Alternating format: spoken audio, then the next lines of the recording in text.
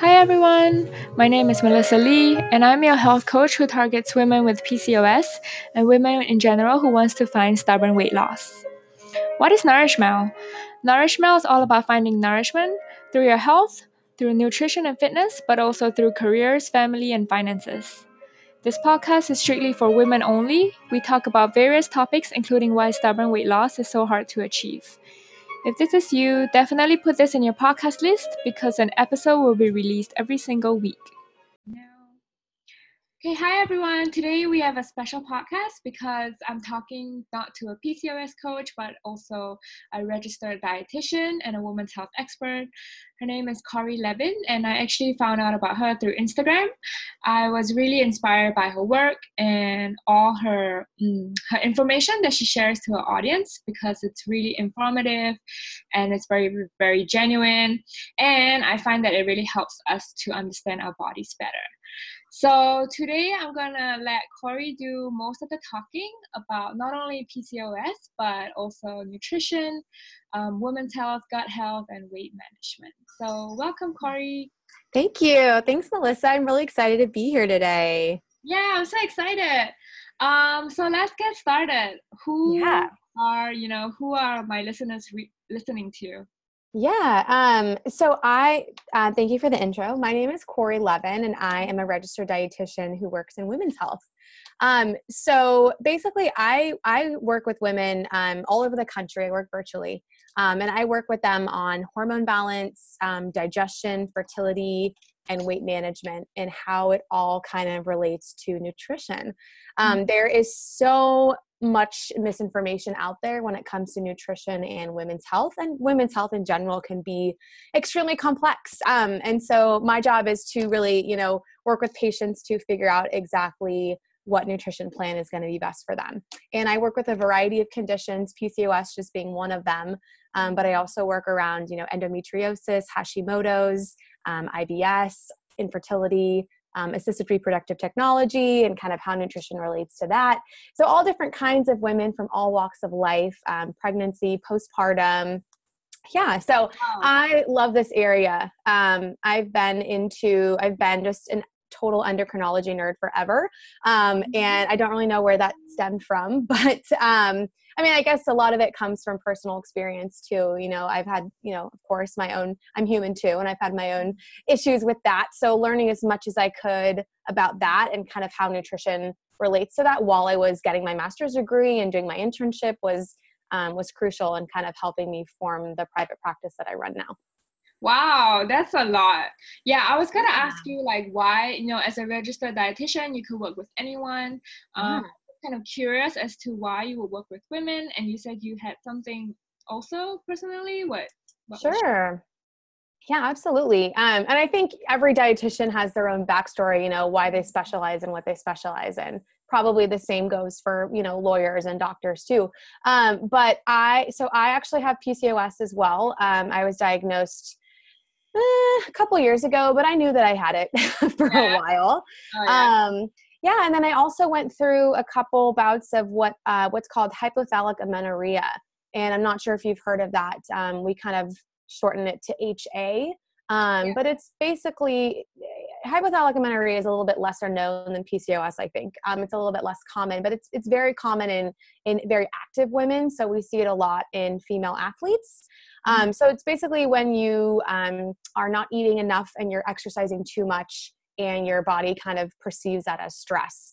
And what happens is it shuts down your reproductive function. So you basically stop having a period.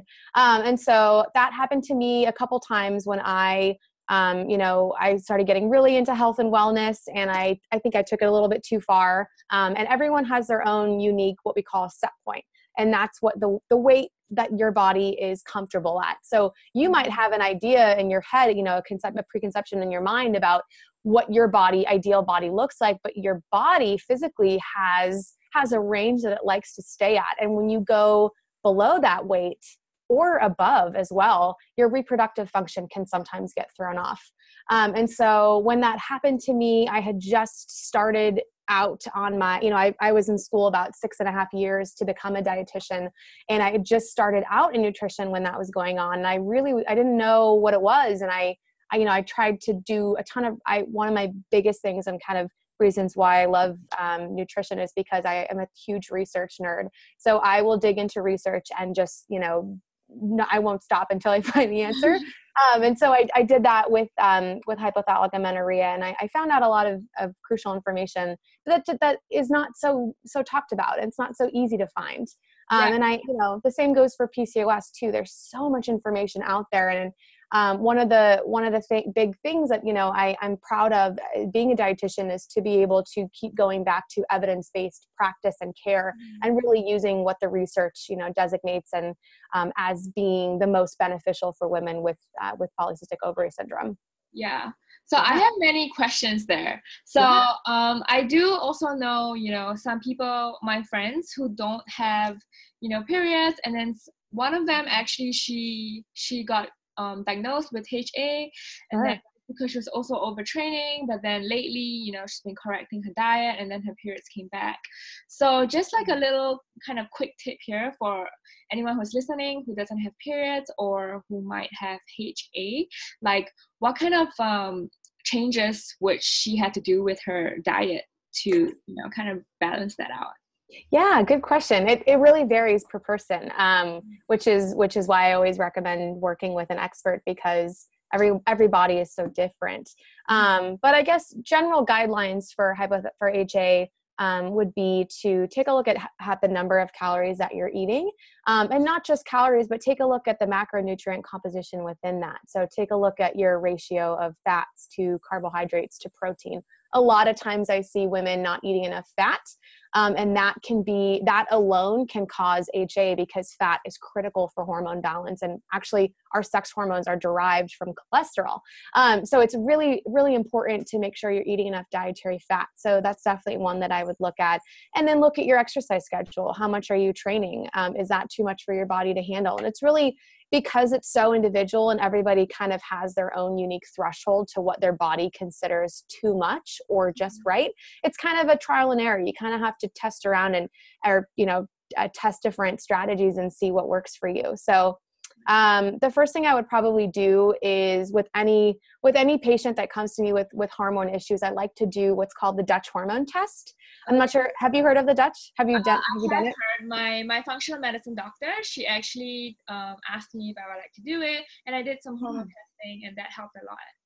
Awesome. Yeah, totally. It's a great tool. It just gives us more data, data is extremely important when we're talking about hormones and health. So the Dutch hormone test basically tests your sex hormone metabolites. So it goes kind of above and beyond what the standard blood test you might get at the doctor does. So we're testing things like estrogen and progesterone, but we're also looking to see how your body's metabolizing and detoxifying its estrogen. And then we're looking at cortisol levels throughout the day. Cortisol is our stress hormone. And that's extremely important when we're talking about both PCOS and HA. What are your stress levels throughout the day? What are they in the morning versus what are they at nights? Looking at your adrenal function, and then looking at your androgen profile, which is really important for PCOS specifically. But first I like to see, what's the baseline? What data, what can we extract from the data that comes in as far as where your hormones are at and what they're doing, because that's kind of our compass in guiding us to see exactly what we need to work on. And I always recommend, a lot of times we don't end up doing the Dutch test for whatever reason, but I do recommend starting there, because then we're able to get, actual results that we can implement into our work together. We're not just kind of poking around in the dark, like maybe this will work, maybe this will work. Yeah.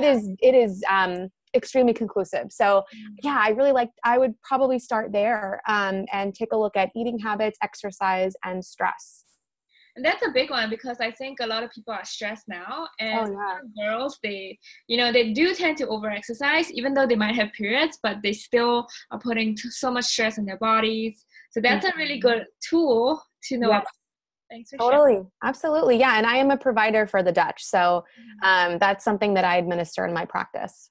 Oh, nice. Yeah. So then what about in terms of fertility wise? Like, would they also go, do the Dutch test? Like, would that help?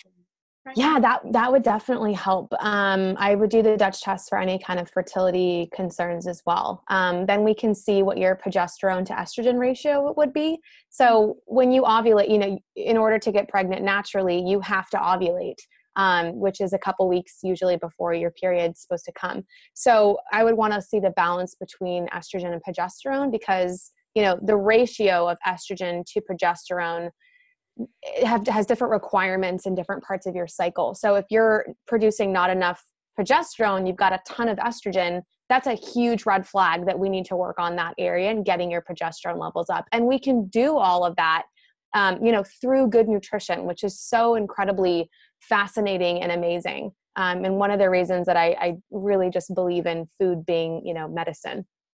Right.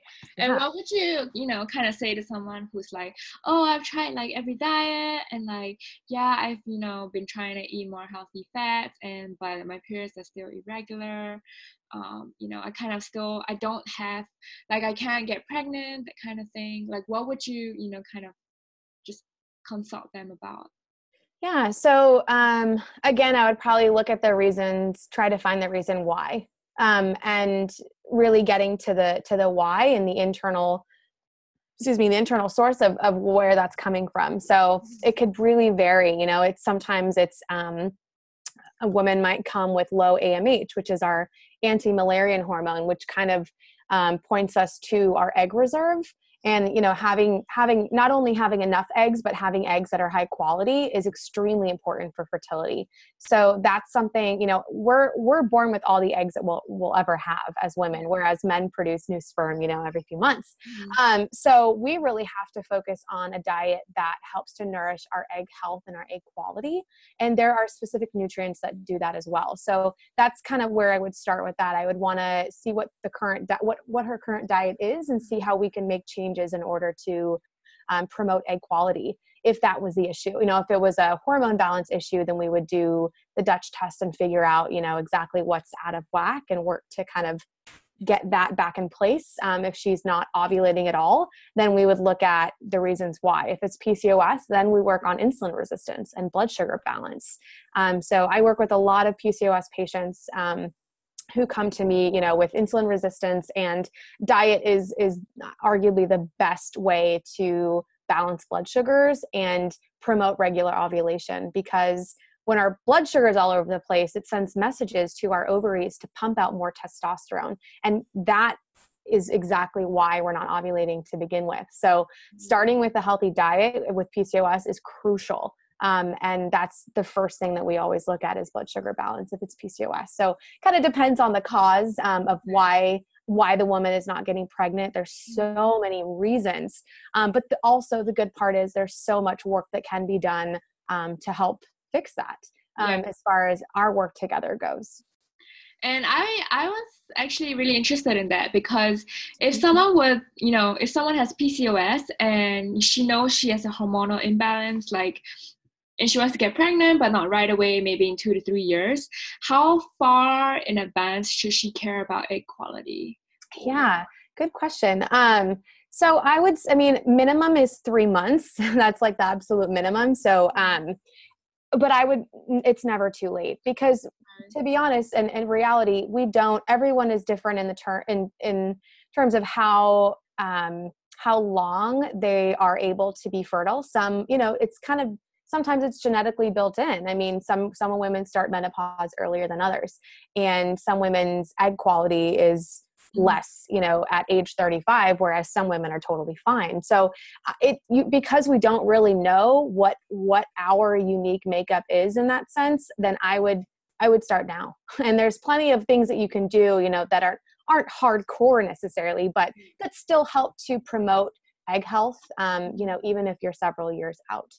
That's great, because I may or may not have asked that out of personal. Sure. Yeah. Good question. Yeah, absolutely.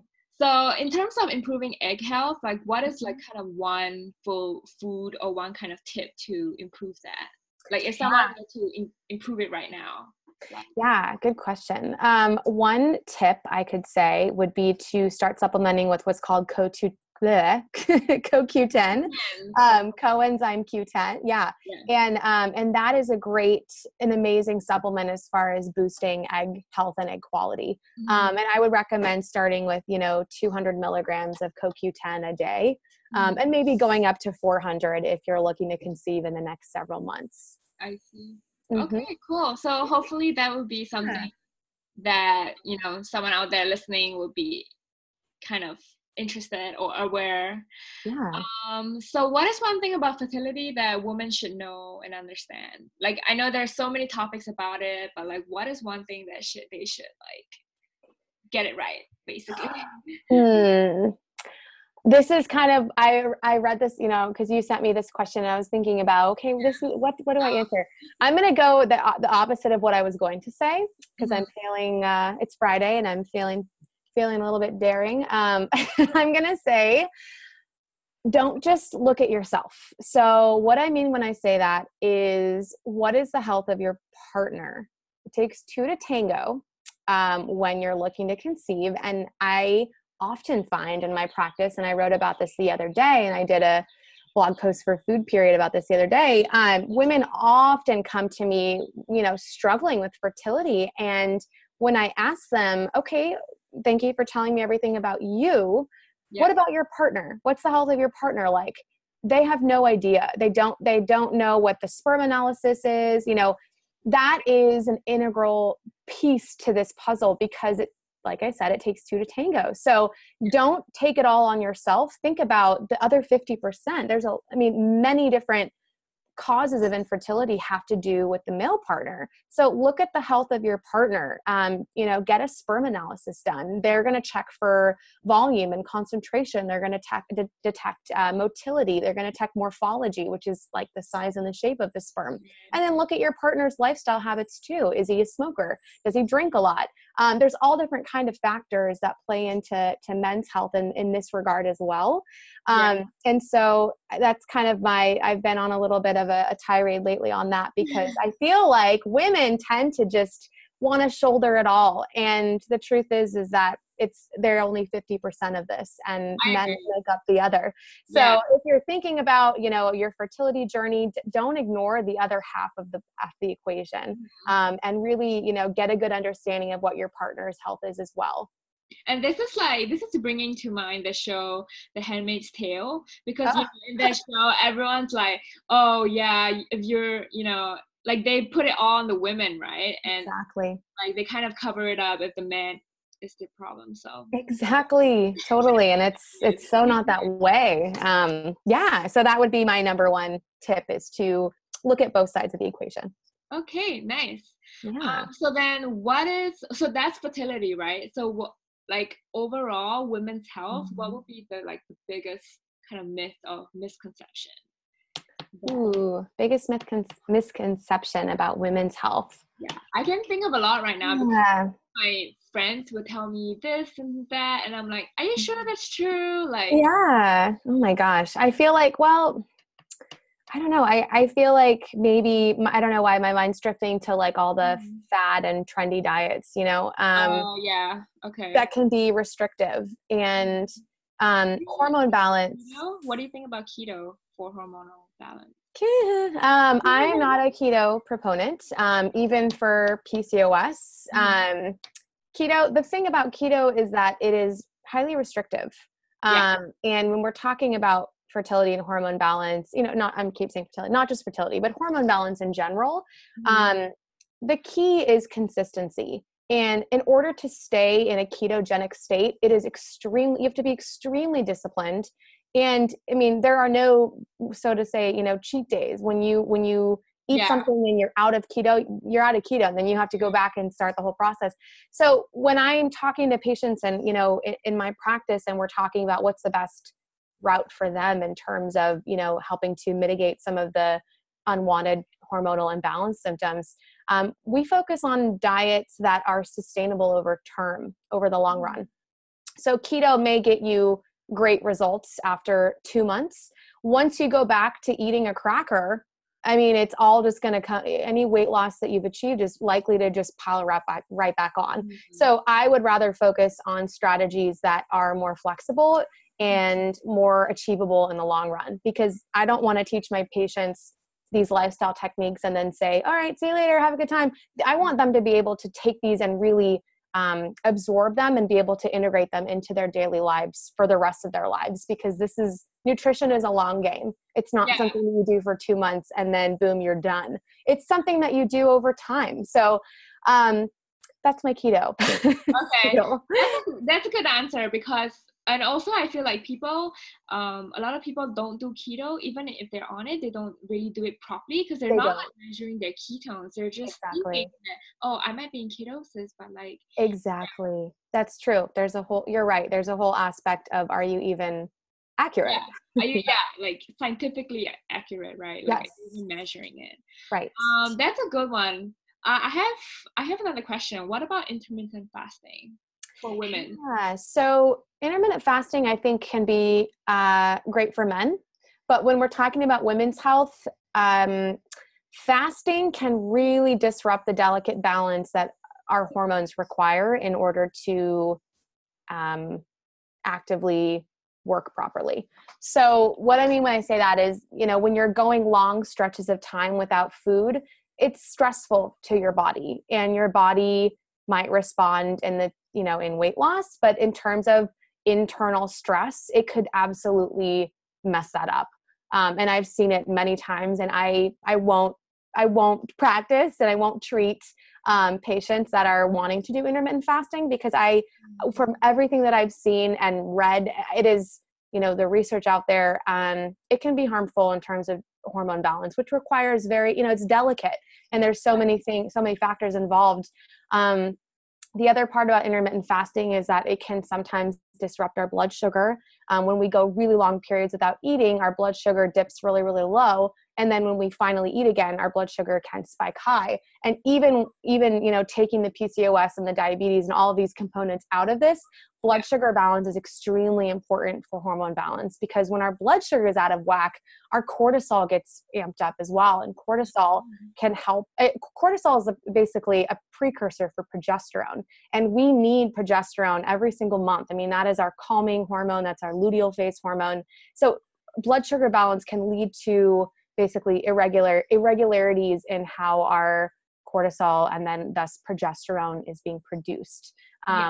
And it can be stressful on the body, like I said. And when we're talking about hormone balance, we are aiming to reduce stress. So I actually don't ever treat anybody who wants to do intermittent fasting. I like to find more flexible, sustainable approaches, like I said. Okay. So everything's sustainable, kind of, long-term. Exactly. Yeah. And as a dietitian, there's different diets that pop up all the time. Keto is not necessarily a fad diet, because it is absolutely helpful for people with seizures. It's actually, a known diet to be beneficial for that. But there's, throughout the trajectory of my career, there's been many things that have popped up, and there will be many more, and we always come back to, and most of the dietitians that I am networked with, we always come back to balance and sustainability. And that's what works long-term. It's, it's not a hardcore restrictive 30-day boot camp. Yeah. It's something for, you have all these extremes. Right. Okay. Right. And with hormone balance and, the lens that I practice through, we try to avoid the extremes. We want to keep your body in a nice balance. Nice. Mm-hmm. So what about, other areas, kind of like sleep? Do you address that as well? Like, I mean, I would think that nutrition is kind of first, and then what goes on from there? Like, yeah, totally. So I bring a lot of different pieces into my practice. So not just nutrition, but I look at digestion, I look at the health of your gut, I look at sleep. All these are incredibly connected, and I often find when one is out of whack, improving on it tends to improve the other. So I see that a lot, where a client will come to me with a couple different digestion issues, maybe bloating after meals. Yeah. And then after a few months, even when that is not our main focus, but we're still kind of tracking it, paying attention to it, trying to fix it, trying to address it. It markedly improves, because everything else that we're working on is kind of working together synergistically to kind of improve. So I notice that a lot. But it's definitely, I look at all those factors in my practice. We don't just sit and talk about food as much as we want to. There are other pieces to the puzzle that are important. Mhm. Yeah. Yeah. And what's the, I do find even with me, like I do work with hormone balancing foods with my clients first. Uh-huh. What is the main trouble that you see with your clients have? Like, is it, avoiding what they love to eat, or kind of cutting out the sugar, or like what's the, What's their biggest challenge? yeah, probably, yeah. Yeah. Gosh, it ranges so much. Um, Like the most common one. Most common. There's a few that come to mind. One of the most common ones I think is cutting out caffeine. That is a very big one. Oh, that's a big one. Yeah, that's a big one. So, we do a lot of work around, if for some people it's definitely more important than others. Yeah. So if that's an issue, we'll come up with different strategies to create alternatives. Sugar cravings are a big one. Feeling, within that feelings of uncontrollable, eating around sugar and things like that. Yeah. That's a big one. I think emotional eating or feeling guilty after eating something. Sure. Yeah. That's pretty common too. Yeah. Mm-hmm. Yep. I recently had that with one of my clients, and she didn't know that she was feeling so stressed when she was, trying to eat. And I'm like, just remove that stress. Like, we should target that stress before, we even approach the nutrition part. Because, Yeah, absolutely. Yep. Yeah, that's a huge thing you want to tackle before, because it's, ultimately, I mean, it's the food, but it's something else as well, right? Yeah. It's, it's something kind of before that. Mm-hmm. Yeah. Mm-hmm. Nice. So what about women with endometriosis? So Mm-hmm. I feel like we haven't touched on that for a little bit. Yeah. Endometriosis. So nutrition and endometriosis is all about mitigating symptoms for endometriosis. Nutrition is not a cure. It's definitely not a cure, but it is something that you can modify in order to help improve symptoms. So we do a lot of work on anti-inflammatory foods. So really focusing on different nutrients, foods and supplements that help to bring down the body's inflammatory response, and thus the pain response. We work on foods that are high in antioxidants, immunity boosting foods. And then we'll also, we'll talk about too, as far as general hormone balance goes, how can we eat throughout the cycle in order to help optimize our hormonal flow, because there's definitely a time that endometriosis pops up the most for everybody. So yeah, talking about kind of what foods to eat during which phases of your cycle. Yeah, and those of you who do not know, endometriosis is really painful. It's where, the lining of the uterus grows outside of the uterus, and it's very common to involve the ovaries and all the other reproductive organs. Yeah. Mm-hmm. Hey, that was such good information. Yeah. So good.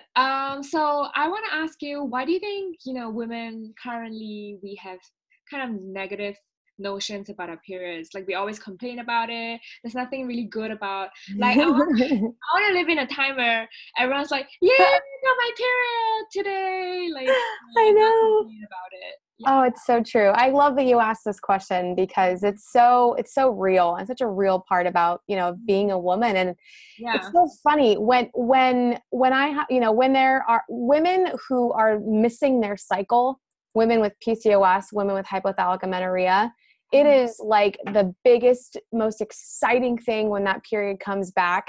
And then women who have periods every month, it's just like this annoying nuisance. So it's one of those things where it's like, you don't appreciate it. You don't be cool while it's there, but once it goes away, man, you are like, where is it? Yeah, you're like, back. In the first place, you're like, take it away. You exactly. Go, I don't want to feel this. Yeah. Exactly. Totally. Yeah. So, it's one of those things where, it is for somebody who is having a period every month. I think I honestly believe that, if men had periods, they would not be a gross thing. They would not be a big deal. Everybody would be talking about them. I honestly believe that. Yeah. However, it is not the case. There's a lot of stigma, there's a lot of stigma just surrounding menstrual health in general. There's a lot of elusivity. There's misinformation. We get only, here in the US, we get, I think I remember getting 1/4 of education in high school about, sexual health. And I think that was like a month or two, which is just so not enough. And it's amazing how little most of us know about this extremely important aspect of our lives. And, I was the same way before I got into nutrition. I didn't know, and that's okay. But learning and empowering yourself to kind of become more educated and, doing what you're doing and, helping other women is just such important work. I think, in the back of my mind, I'm always hoping that whatever I'm doing out there is, even if, like, for instance, my Instagram, even for women that are following my Instagram who aren't necessarily, super into hormone health or anything like that, if they're following me for whatever reason, I hope that, at the end of the day, I'm changing their mind a little bit and kind of lessening, making that stigma disappear a little bit, and just talking about it in general is so helpful and goes so far in terms of reducing that kind of negative connotation that we have surrounding our menstrual health, because it is part of our lives. And for many of us, it's something that we deal with every single month. So you might as well be educated on it and get to know exactly what's going on. And that way, if something's going wrong, you can better be able to spot that and seek the right help. Yeah, for sure. And this is why we do what we do, right? Like we're like period obsessed. We always talk about it and it's weird. But like, I don't know, someday someone will kind of click in their mind maybe. Yes.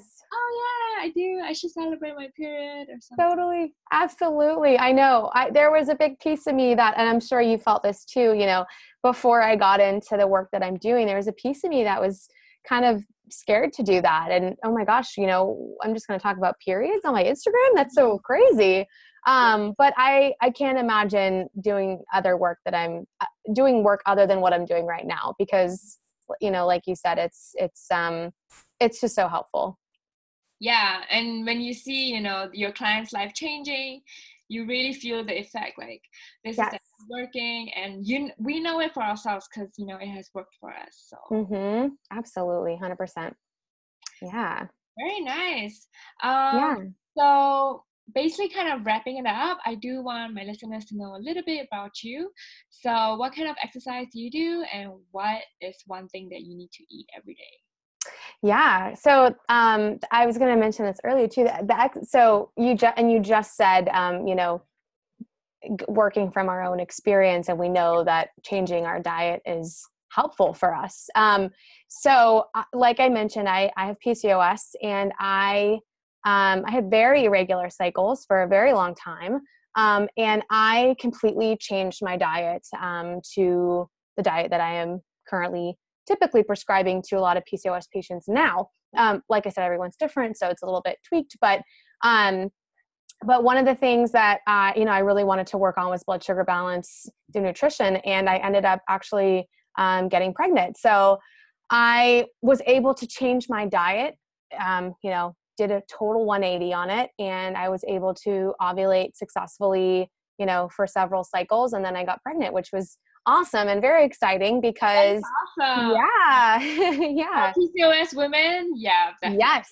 Totally. Yeah, exactly. So, sometimes with PCOS, you wonder, is this going to happen for me? And the answer is 100,000% it can. Yes. You have to make the right modifications because it's a totally different ballgame than somebody without PCOS. But yeah, so, using my own experience to help work with others, and also to help myself as well, and learning, applying the knowledge that I have to my own self as well has been obviously, so incredibly helpful. So that's been a really exciting and great journey that I was able to embark on.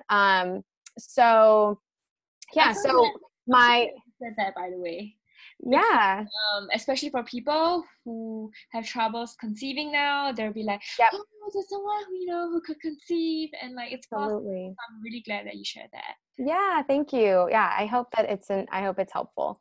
But so my exercise routine before, was pretty moderate. I don't go super, super intense. Like I said, I suffered from HA in the past where I did way too much exercise. So I tend to keep it on the more moderate side. But right now I'm just doing walks.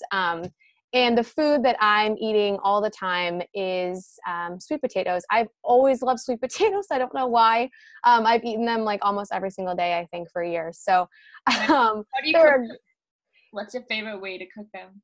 Yeah, I just bake them, and then I'll put maybe like cinnamon on it, coconut oil, peanut butter. I have a sweet tooth, so I'll kind of do that. But I love sweet potatoes, and I've been eating them every day for years, and now I feed them to my dog, so she gets them too. I should feed it to my cat. Can cats eat sweet potatoes? Oh, that's a good question. I don't know, actually. Maybe. I don't know. Good question. Yeah. So this has been so fun, Melissa. I'm so glad that we got to chat today. And I hope that, some of the things that I said were helpful and resonate with some of your listeners. Yeah. I'm so glad to have you. It was so fun talking. It was like a casual chat. Yeah, it totally was. Loved it. So for anyone who wants to find you, where can they find you? And also, do you have any resources to share with them? Sure. So where you can find me is my Instagram is at The Women's Dietitian, and dietitian is DIETITIAN. And then you can also find me at www.thewomensdietitian.com. That's my site. And a good resource, I actually just put this up on my site, is a downloadable guide. It's a free hormone balancing. It's 7 daily steps that will boost your hormone balance. And I just created it, 7 pages full of really helpful information and worksheets. And there's also a bonus list of all my favorite coffee substitutions, if you're looking into that as well. So I encourage you to check that out and download that guide. I spent a lot of time putting it together, and I hope that it's helpful. Nice. I'll put all the links in the show notes, and I might actually download the guide for myself. Yeah, please do. So thank you again. We might have you on, in the future, whenever, maybe after child's born. Yeah, sounds good. So thank you. All right. Thank you so much.